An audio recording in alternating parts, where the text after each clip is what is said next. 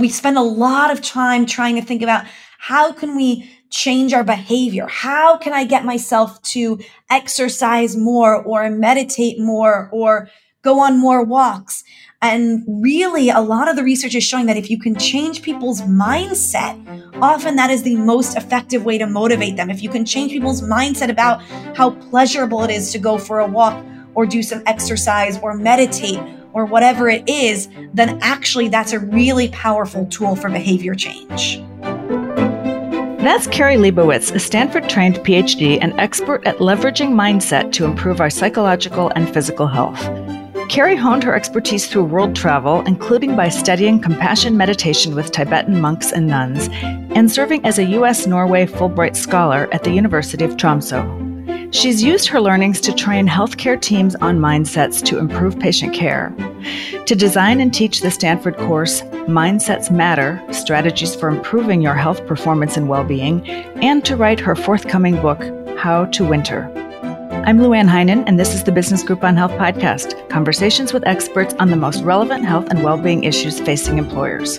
We all want to be happier and healthier. Today, Carrie Leibowitz and I discuss how we can combine scholarly expertise with practical know-how to achieve both. Today's episode is sponsored by Big Health. For over a decade, Big Health has been empowering employers to help bring millions back to good mental health by providing safe and effective non-drug treatments for insomnia and anxiety. Hi, Carrie. Welcome to the podcast. Really glad you're here. Hi, thanks for having me. I'm excited about this topic because we all want to be happier and healthier, and this is where your research on mindset comes in. Let's start out by talking about mindset, what mindset means to you. I think a lot of us are familiar with the growth versus fixed mindset, but that's not exactly where we're going today. Yeah. So Carol Dweck, who was a mentor of mine when I was doing my PhD at Stanford University in the psychology department, she has sort of pioneered this work on growth and fixed mindsets. But my research was in the Stanford Mind and Body Lab. And there I worked with my mentor, Dr. Aaliyah Crum. And our work is really about mindsets and how they influence our health and well-being and how they really can get under the skin to influence our physiology. So, I think a lot of people use the term mindset in their everyday life. And that's one of the things I like about studying this. It's not a technical term. It feels relatable, but in our lab, we think about them as sort of simplified core beliefs about something. So they're really foundational beliefs about things in the world like stress or treatment or illness or winter.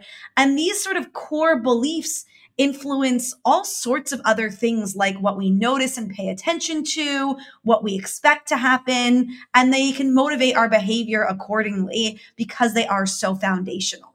Let's get into how mindset can influence health.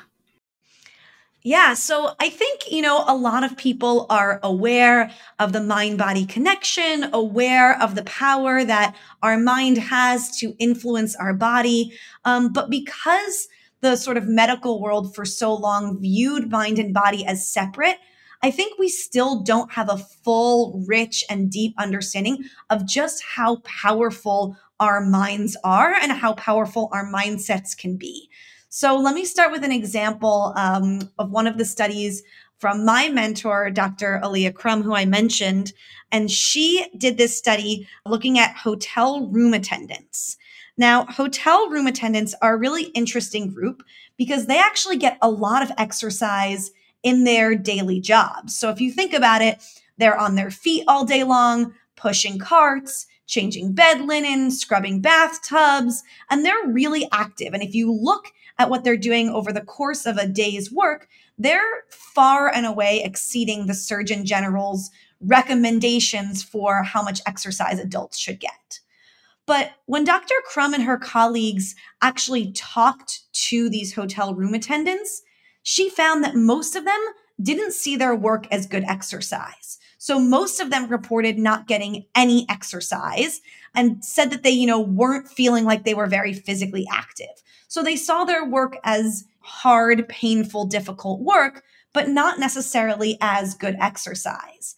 And so in this study, she took half of these hotel room attendants And she just informed them that their work was good exercise. She shared some of what I just said about how their work meets the requirements by the Surgeon General and that they should expect to see the benefits of living an active lifestyle. And so, in effect, what she was doing is changing the mindsets of these room attendants about the meaning of their work, shifting it from just work to work as exercise. And 1 month later, she went back and compared to the control room attendants who didn't receive this mindset intervention, those who adopted this mindset that their work was good exercise not only liked their job more, but they also reported decreases in weight. So they lost an average of 2 pounds of weight, which is, just 4 weeks later. And then they also had a drop in their blood pressure. And so this is a really good example, I think, of how our mindsets can get under our skin, that just by viewing their work differently, the room attendants, they weren't taking on extra shifts. They didn't report having gone out and joined a gym. They didn't say that they were doing push-ups in between changing bed linens. But by viewing their work differently, their health was impacted as if they were actually getting more exercise. You're saying that our beliefs about the contribution of exercise influence the benefits we get from it. That's correct. And I'll just share one more study with you about this right now, also from Dr. Crum. And she wanted to test things more directly. And so in this study, she brought participants into the lab and they drank 2 different milkshakes at 2 different time points. So one milkshake was a light and healthy, sensible milkshake, low in calories, low in fat, low in sugar. And the other milkshake was a really indulgent, decadent dessert milkshake, tons of fat, tons of calories, tons of sugar. What participants didn't know is they were actually drinking the same exact milkshake with the same caloric content, just with 2 different labels. And Dr. Crum had these participants in the lab hooked up and having their blood drawn, and she was measuring a gut peptide called ghrelin. So ghrelin is often thought of as the hunger hormone. So it increases when we get hungry, and then when we start eating, it decreases to tell us that we're full. And she found that when participants thought they were consuming more calories, their bodies responded as if they had actually consumed more food. So their ghrelin increased more quickly in anticipation of consuming this decadent milkshake, and then it decreased more sharply, signaling that they were actually feeling fuller physiologically just as a result of this mindset.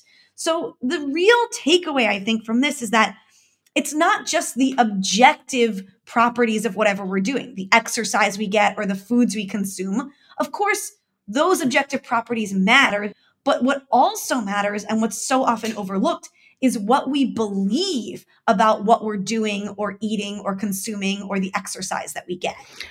Okay, so you're saying if we believe we're doing something healthy, or we know we've been told by an expert we're doing something healthy, then our biometrics might change. Correct. Now, this doesn't mean that you can do anything you want. It doesn't mean that, you can smoke a bunch of cigarettes and say that it's healthy for you and that it will be healthy for you. But it does mean that when you're doing something that is either ambiguous or already healthy, then really focusing on the health benefits of that can actually help you reap even more rewards. Oh, that's interesting. So believing you're healthy, believing you're fit, and that your activities are contributing to that is likely to get you to a better place than worrying, I'm not sleeping enough, I'm too stressed, my diet's bad. Yes. And I think, we have these 2 different things, right? So one is the objective, how much sleep we're getting or our, dietary habits. And then the other is what we think and feel about that. And often we're adding so much extra stress and anxiety because we're worried about not doing everything perfectly, right? And so, the feeling of eating really nutritious, filling, delicious vegetables all day long, and then having something perceived to be unhealthy, like a cupcake, and feeling like you actually just negated all of the good that you did because you ate that one cupcake. But actually 100%. you could be focusing, but you could be focusing instead on all of the delicious, nutritious foods that you ate and all of the ways that you were contributing to your health. And it's the same with sleep, right? When you wake up after a bad night of sleep, you might be thinking to yourself, oh God, like I'm going to be so tired today because I didn't get enough sleep. This is something I feel a lot personally all the time. Or you could be focusing on, I got a couple of good hours and the hours I got were really restful. And you know what? My body is capable of getting me through this day with whatever amount of sleep that I got. And those beliefs have an impact. In the clinical setting where you've also worked, how does mindset impact patient outcomes, health outcomes, and the experience of care? Right. So, a lot of what we know about the role of mindsets on health and healthcare comes from the placebo effect. So, actually, just this past week, I was in Germany at the International Placebo Conference, which everybody always asks me if it's a real conference. Yes, it is a real conference, not a placebo. And there are all sorts of interdisciplinary researchers studying the power of placebo effects. So, we most often associate placebos with sort of sugar pills or sham treatments or, this sort of trickery or deception. But the truth is that when we look at these placebo effects, they're much more powerful than we realize, right? So placebos alone have been shown to have clinically meaningful improvements in 60 to 90% of all conditions. So these range from things like pain, depression, anxiety to things like Parkinson's disease and Alzheimer's and allergy and recovery from surgery. So one of the studies that I love here comes from Fabrizio Benedetti in Italy. And he used what we call an open hidden design. So what this means is they have patients in the hospital after surgery who are receiving morphine for pain relief. And they're receiving this through their IV. And half the patients know when they're receiving morphine because a doctor comes around and tells them that they're getting morphine. And so they're expecting that they're going to benefit, that they're going to have pain relief. The other half of patients, they gave the exact same amount of morphine, the exact same dose, the exact same timing, but they administered the morphine through the IV without informing patients. So patients were getting this medication, but they weren't aware of it and they weren't expecting or in the mindset that they would be feeling better. And what they found was that the morphine was far less effective in treating pain when people didn't know that they were getting it, when they didn't have the mindset for pain relief. And they've also looked at this for Parkinson's disease, so objective tremors. They've looked at this for blood pressure medications, so actual, objective blood pressure. And they find the same result that our medications are not as effective when people aren't in the mindset that they're going to benefit. And so this is sort of in this placebo world of how our expectations shape outcomes, that when we're expecting these kinds of benefits, that they are more likely to occur and that they're much stronger. And so this is just one of many ways that our mindsets impact treatments, in that when we think that a treatment is going to work, we have tons of evidence from tons of different areas of medicine that those treatments are more likely to work and be more effective. So this really does get to the physician-patient relationship. And it reminds me, I saw a New York Times article that you wrote some time ago that said, can a nice doctor make treatments more effective? That was the title. And basically what I took away from that is that physicians who are warmer and more competent can set more powerful expectations about medical treatments, or at least perceived as competent. They have to be warm and competent. Is that right?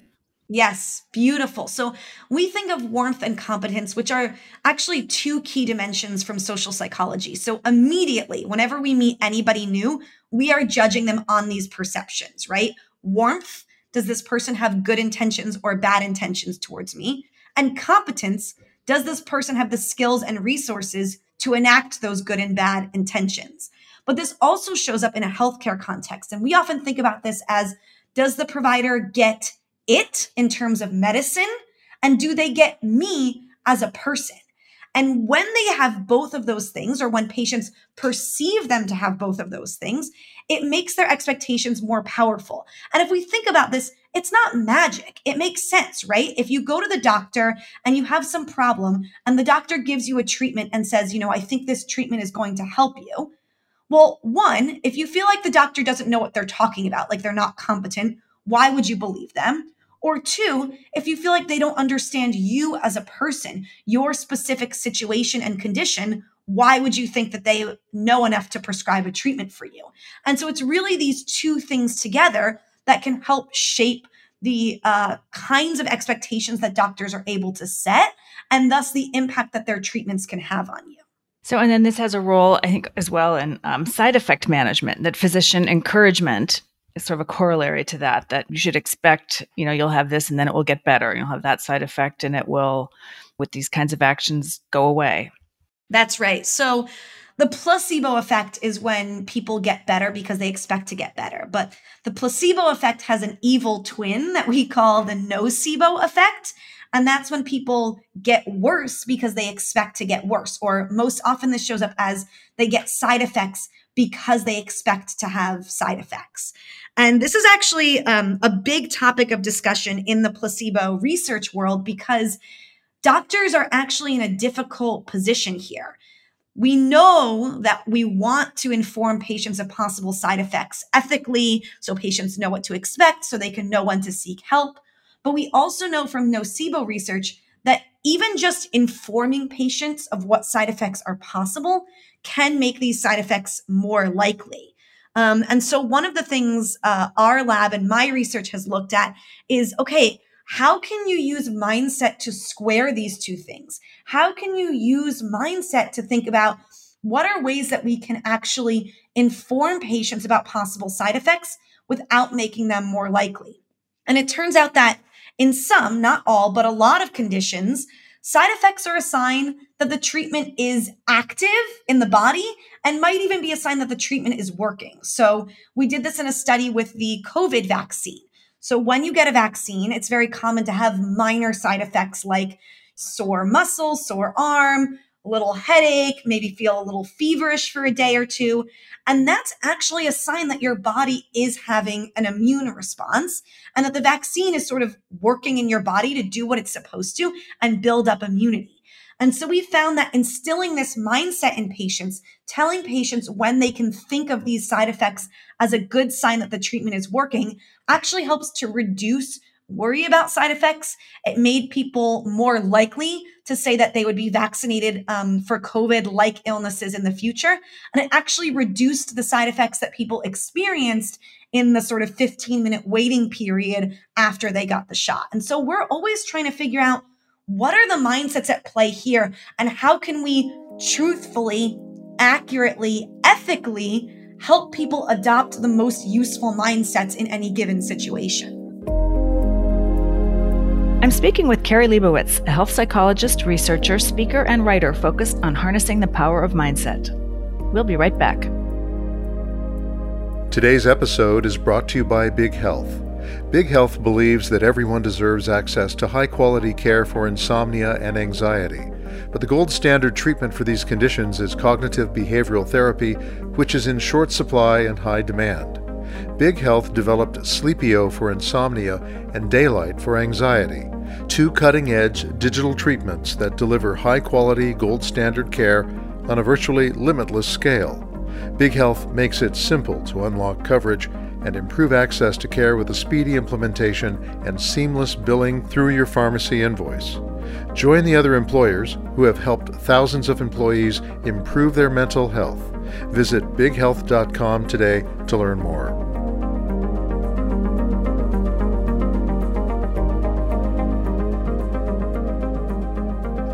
Talking about physicians who perhaps aren't gifted at the bedside manner or don't connect with their patients, does that potentially undermine the success of the program? Honestly, yes. The thing here and what we see over and over again from the mindset research, from the placebo research, is that when we fail to capitalize on these forces, on things like warmth and competence, setting expectations, the power of mindsets, we're leaving powerful tools for healing underutilized, and we are not getting the maximum benefit from the drugs and treatments that we are prescribing. Now, the good news is I think that all physicians can do this. So I think physicians often aren't doing this for a number of reasons. One might be all of the systemic forces working against them, right? When you only have 15 minutes with a patient, it might feel like you don't have enough time to do everything you want to do, and you have to make priorities about what's most important. Two is I think that it might have been signaled to them both implicitly and explicitly that these are not parts of real medicine, that real medicine is sort of the diagnosis, the prognosis, and the treatment, not the connecting with patients or setting expectations. And then frankly, I think another reason is that you can't bill for this. You can't bill an insurance company for setting a patient's expectations or for helping them adopt a more useful mindset. My hope is that the system will adjust to help with some of these things. But I think that all physicians and all healthcare providers are able to do this because we all know how to connect with other human beings. We all know how to greet someone warmly. And sometimes that's all it takes.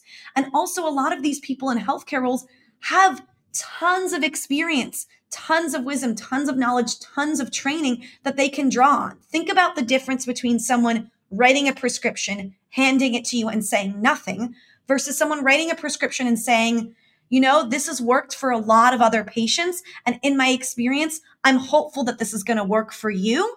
It takes just a little more time and intention, but it really helps frame things powerfully for the patient.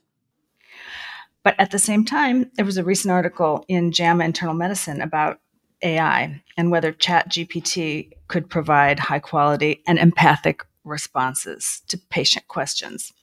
These were 200 some questions from a social media forum.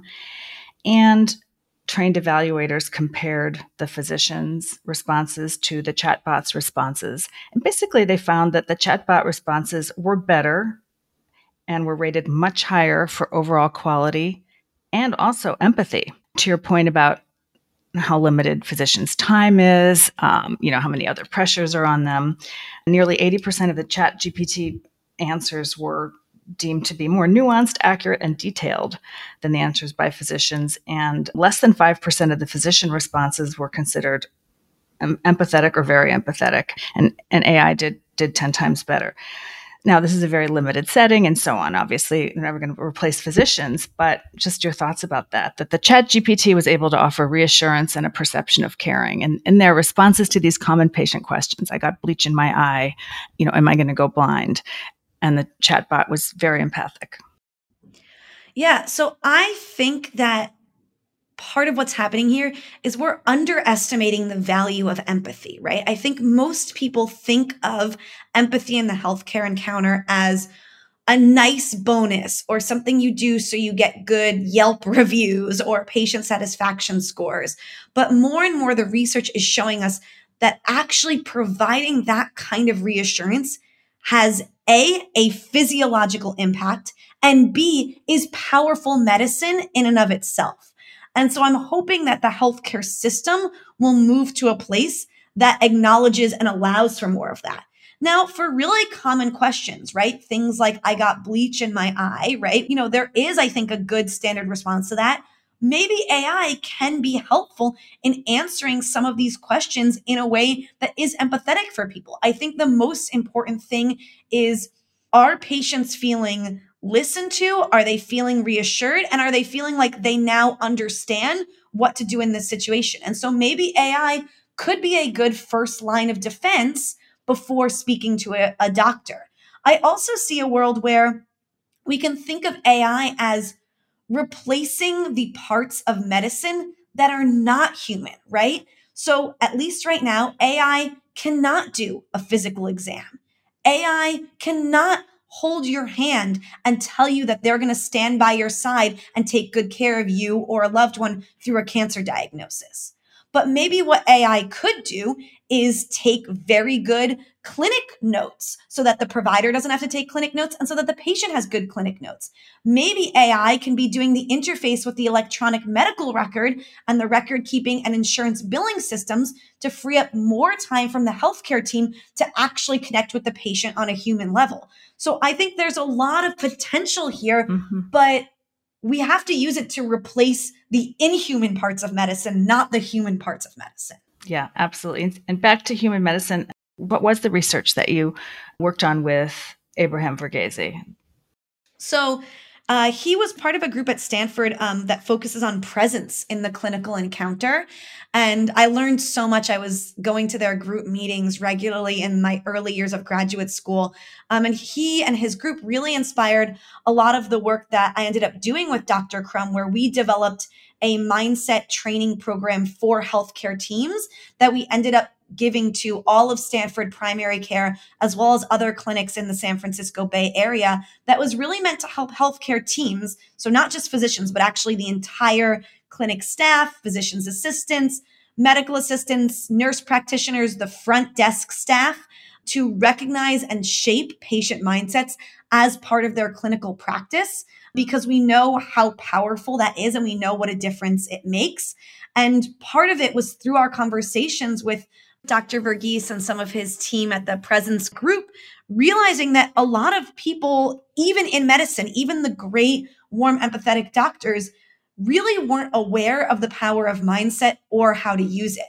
And so actually he and Dr. Crum and I wrote a paper together for the BMJ Open that was sort of a call to action for how mindsets can matter in healthcare, and trying to make the argument that we need more attention into how we can shape and leverage these things as part of routine clinical practice. So, true or false?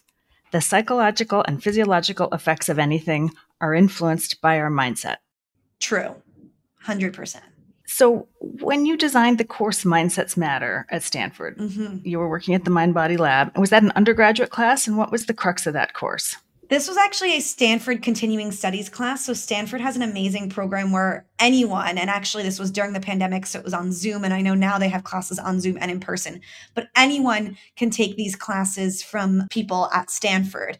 And it was really fun because when you're teaching people from the community who have signed up for your class just for fun, they're there not for a grade or for a degree. They're there to learn and to apply learnings to their own life. And so I designed this class to be really maximally impactful. And all of the homework and exercises and discussions were really geared towards helping people apply mindset science in their own life. And so we talked about mindsets in a number of domains, mindsets about intelligence, stress, diet and exercise, the healthcare encounter, my work on mindsets about winter, and also sort of how mindsets matter more broadly, what we would call mindset theory of some of these mechanisms of how mindsets can have such a big impact. And I still am in touch with a bunch of my students. It was really a blast. That sounds wonderful. I wish I'd taken it during the pandemic. So I'd love to ask you about tools we can use to cultivate mindsets that make us feel happier, healthier, and, as you said on your website, more like our best selves. And one of those might be, I'm thinking, meditation, because we know, again, from your wonderful website, you've met the Dalai Lama. If anyone projects a joyful, positive, blissful state of mind, it's him. Is meditation a tool we can use to cultivate mindset? Absolutely. So I actually got into mind-body science through meditation. So in my undergraduate at Emory University, I spent 4 summers on the Tibetan mind-body sciences program, first as a student and then as the program coordinator. And so I was living in India at a monastery with monks, learning and teaching American students about meditation. And that's where I really started to understand and recognize the power of our subjective inner world and experience to influence our health and well-being. And we always say that the first step to really using mindset in your everyday life is just noticing that you have mindsets and noticing when you're in a particular mindset. And to me, meditation is really this tool for coming to understand and know your own mind and your own internal experience. And so ideally, right, what mindfulness can teach us to do through meditation practice or other mindfulness practices that people might do, like walking meditation or yoga or other kinds of sort of mindfulness practices, is it teaches us to notice our thoughts as they arise. So rather than having a thought and getting swept up in that thought. So let me take the example of some of my work on mindsets about winter. So I have some research on winter being dreadful or winter being wonderful. And say you have the mindset that winter is dreadful and it's cold and it's rainy and it's nasty outside, and you're thinking to yourself that you have to go outside, and all of a sudden your thoughts are, I don't want to go outside. I'm going to be so uncomfortable. I'm going to be so miserable. Oh my God, I just hate the winter. Like, oh, I'm so depressed. It's so dark. It's so gloomy. Mindfulness and meditation can help us pause, sort of snap and notice that moment and say, wait a minute, these are my thoughts carrying me away. But that's just a mindset that I'm in. And I have the power to change this mindset, to say, actually, I'm going to go outside. I'm going to dress appropriately. I'm going to notice what's beautiful about the darkness, about the winter light. I'm going to listen to the sound of the rain falling on the trees. I'm going to feel the cold air on my face, waking me up. I'm going to breathe in that fresh winter smell. All of those things are only possible as a shift because you have noticed when you're caught up in that particular mindset. And so I think meditation, training ourselves to notice our thoughts, to notice the mindset we're in over and over again, can make that first step a little bit easier, a little bit more frictionless, and help it come more naturally to us to notice when we're in an unhelpful or maladaptive mindset. Mm-hmm. Yeah. And then compassion meditation is a variation on that that you've mentioned as well. Yeah. So I think compassion meditation is really powerful. So in the meditation world I was raised in, which is run out of a center at Emory, and they have a program called cognitively based compassion training. And so from the sort of Tibetan Buddhist tradition, traditionally speaking, compassion is the end goal. The goal is not just to stop at mindfulness and awareness, but the goal is really to cultivate compassion for yourself and others. And I think that is such a powerful way of moving through the world, right? And it helps you from everything from, I didn't get everything done on my list that I wanted to today, or I snapped at my kids, or I wasn't my best self in that meeting, can help you have compassion for yourself. But also when you're out in the world and, that grumpy guy yells at you on the train, or the cashier is rude to you, or you have some other unpleasant interaction that can kind of mess up your day and leave you in a little bit of a funk, but really understanding and thinking about that being a reflection of something difficult another person is going through. And I also think in our sort of current world where there is sort of so much suffering, and we're also confronted with this suffering, right? Because we have a 24-hour news cycle, because we have, this little rectangle in our pocket that can connect us to all the bad stuff happening all around the world at any given time.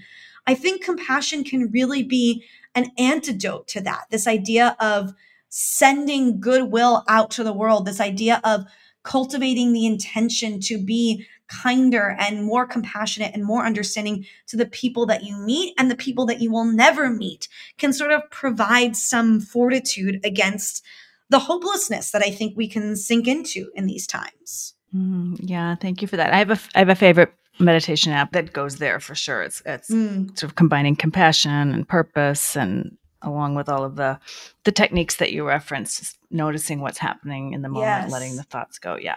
So are you a regular meditator? Are you doing compassion practices frequently? Semi-regular, and I tend to do it when this is really bad, I shouldn't admit this, when I'm trying to fall asleep is when I put it on. No, that's good. Actually, I asked my meditation teacher, Geshe Lobsang Tenzin Negya Emory, if it was bad to use mindfulness techniques to fall asleep. And he said, absolutely not. So there you go. Oh, I love that. That made my day. Oh, I'm so glad. It's my little guilty secret. Oh, not guilty at all. Your forthcoming book is Wintertime Mindset. You've given us a little bit of a preview. Tell us what the inspiration was and findings that surprised you. Sure. And why you're not back in Norway instead of Amsterdam. So before I joined the Stanford Mind and Body Lab, before I started graduate school, I was really interested and still am interested in this sort of idea of human flourishing, right? Not just what goes wrong with people psychologically, but what goes right. How can we help people thrive and live a meaningful life? And I stumbled upon a researcher named Jar Vitterso, who is a world expert in human happiness. So Dr. Vitterso, he studies life satisfaction. He studies positive emotions. He studies personal growth. So sort of not just things feeling pleasurable all the time, but when do we actually find meaning and grow to live a sort of rich and deeply fulfilling life? And I was really interested in his research, and personally, I was sort of looking for a bit of an adventure, and he lived in Norway. And so I wrote to him and I asked him if he would be interested in, collaborating on a study with me if I was able to get this Fulbright grant that I was applying for. And he very casually mentioned to me that his university, the University of Tromsø, is the northernmost university in the world. And I sort of started doing a little bit more research, and I realized that they are so far north that in the winter, the sun doesn't rise for 2 months. So it sets on November 21st and it doesn't rise again until January 21st. I was right. Like, it sounds extreme and a little crazy. And I was like, wait a minute. How is it that this world expert on human happiness lives in this place where the sun doesn't rise for 2 months? Like, that is bananas. And so I was like, oh, they must really struggle with seasonal depression there. They must be super depressed in the winter. And so I sort of suggested a study where we looked at, seasonal depression in Tromsø. And Dr. Vitterso wrote back to me and he's sort of like, oh yeah, like we could do that. But actually, like a lot of the research shows that we don't really have problems with seasonal depression here. It's not that big of a deal. So I was born and raised at the Jersey Shore where, summer reigns supreme. I was like, well, that's fascinating. Like, what is allowing these people, 200 miles north of the Arctic Circle to not be depressed during this long, dark, cold winter? And so that sort of inspired the research that I ended up, getting the Fulbright grant and moving there to do, which was sort of trying to understand how people there thrived during the winter. And as I was working on this study, I was talking to people in Tromsø, and they sort of kept saying things to me like, well, why would we be depressed? The winter is wonderful. Like, there's so much to do. There's so much to look forward to. It's such a magical, special time of year. I sort of realized I had been asking the wrong question by focusing on why people weren't depressed. And then eventually, we decided to look at mindsets about winter because there wasn't really another psychological framework out there in the research to understand people who might enjoy winter. And we found that people in northern Norway, we looked at 3 latitudes in Norway. We found that as you went farther north, people had more positive mindsets about the winter, and that having these positive wintertime mindsets was associated with a bunch of the measures of well-being that we looked at, including things like life satisfaction, positive emotions, and psychological growth. Well, I'm interested in what people did that affected their winter mindset, and especially is it something that was passed on or contagious in the community? How much variability did you experience? Yeah, great question. So, I'm speaking with relatively broad strokes. So, of course, it's not going to apply to everyone in Norway, but I noticed several things that were different in the culture in Tromsø than I had experienced in winters growing up that I thought made a big difference. So, one was that I think, at least in some places in the US, certainly where I grew up at the Jersey Shore, we tend to view winter as really limiting. We think about all the things that we want to do that we can't do in the winter. And in Tromsø, they really see it as a time full of opportunity both to do things outdoors. Of course, they're very lucky to live somewhere, very beautiful and snowy, and they love to ski. They love to be out in the winter. But even in all weather, they're very good at sort of dressing up and getting outside and seeing that as an opportunity. And then even when they're inside, they don't see it as a time to be stuck inside, but really as an opportunity for coziness, as a quieter time of year, as a more restful and contemplative time of year. So a time of year for connecting with yourself, more meditation, sleeping more, which is seen as, a healthy seasonal adaptation, not something that's necessarily a sign of depression or a problem. Lighting candles, being by the fire, reading books, all of these things that we do in the winter, but I think they really do with this eye towards indulgence and enjoyment, and really seeing it as an opportunity to lean into those things during that time of year. And I think it really makes the season feel more expansive. And then I do think this getting outside is really important, that they get outside in all weather. There's a Norwegian saying, there's no such thing as bad weather, only bad clothing. And so really dressing appropriately and going outside at least a little bit every day, I think really helps people feel good, feel invigorated, and feel connected to nature, and also feel, like they're not limited by winter because they still can do things outdoors. With headlamps in December. With headlamps. Definitely headlamps are huge. Reflective vests. All the kids wear little reflective vests to school. What can your learnings about winter mindset teach us about mindset generally in other domains?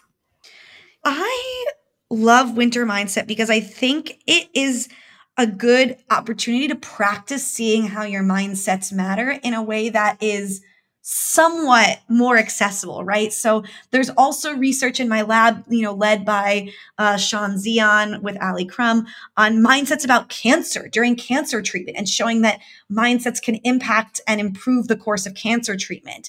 And they've done a fantastic job with that work. But it can also be really intimidating to think about what are the most challenging areas of your life. Try changing your mindset in those domains. And so what I like about winter mindset is I think it's a little bit friendlier, a little bit more accessible, of just try thinking about winter a little bit differently. Try looking for the opportunities. Try noticing how your mindset is making winter better or worse for you, and seeing if you can nudge that mindset in a little bit more of a winter positive direction. And then I think people start to do that and feel how much better it feels. So I have lots of examples from my students who I was teaching at Stanford in California, yes, but I have students from all over the country and all over the world in that class who would try these exercises of going outside for a winter walk with a more positive wintertime mindset. And I cannot tell you how many students in that class, how many readers and other people from my workshops have come to me and said, I did not want to do that. I did not want to go out on that winter walk. Everything in me was screaming that it was going to be miserable. And then I went outside, and I was pretty uncomfortable for a few minutes. And then after a little while, something kind of magical happened, and I was really enjoying myself, and I noticed all the beauty of winter, and I felt, vital and invigorated and strong.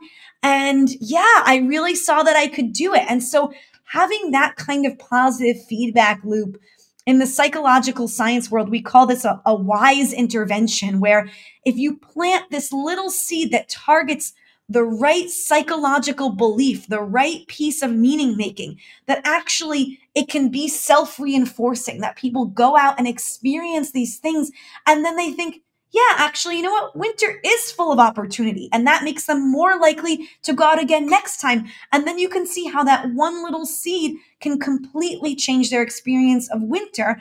And that, I think, is really practice for doing this in lots of other domains of life that might feel really challenging, like losing a job or having an illness or struggling with parenting or going through these other difficult times of life that we're all going to face at some point or another. Seeing how our mindset can help make these things more manageable and even find the opportunities in them, I think is really powerful. And I think trying it with winter mindset gives people a little taste of that, and I think often leaves them hungry for more. I feel like it's almost back to where we started, because what you're describing, the wise intervention, sounds like, adopting a growth mindset. Yes. Change and grow and do more. Yes. And that's a classic example of a growth mindset. And I think, we spend a lot of time trying to think about how can we change our behavior? How can I get myself to exercise more or meditate more or go on more walks? And really, a lot of the research is showing that if you can change people's mindset, often that is the most effective way to motivate them. If you can change people's mindset about how pleasurable it is to go for a walk or do some exercise or meditate or whatever it is, then actually that's a really powerful tool for behavior change. Carrie, thank you so much for this conversation. I really enjoyed it and I learned a lot. Oh, Luann, thank you for inviting me. This was so much fun. It was a delight. I've been speaking with Carrie Leibowitz, who holds a PhD in social psychology from Stanford University, where she worked in the Mind and Body Lab. Her goal is to connect people with their mindsets, recognizing we can change our mindsets and thereby improve our lives, families, and communities. Carrie's new book, coming soon, is How to Winter, Harnessing Your Mindset to Embrace All Seasons of Life. Her website is carrieleibowitz.com, KarlileiBowitz.com. I'm Luann Heinen, and this podcast is produced by Business Group on Health with connected social media. If you liked the conversation, please rate us and leave a review.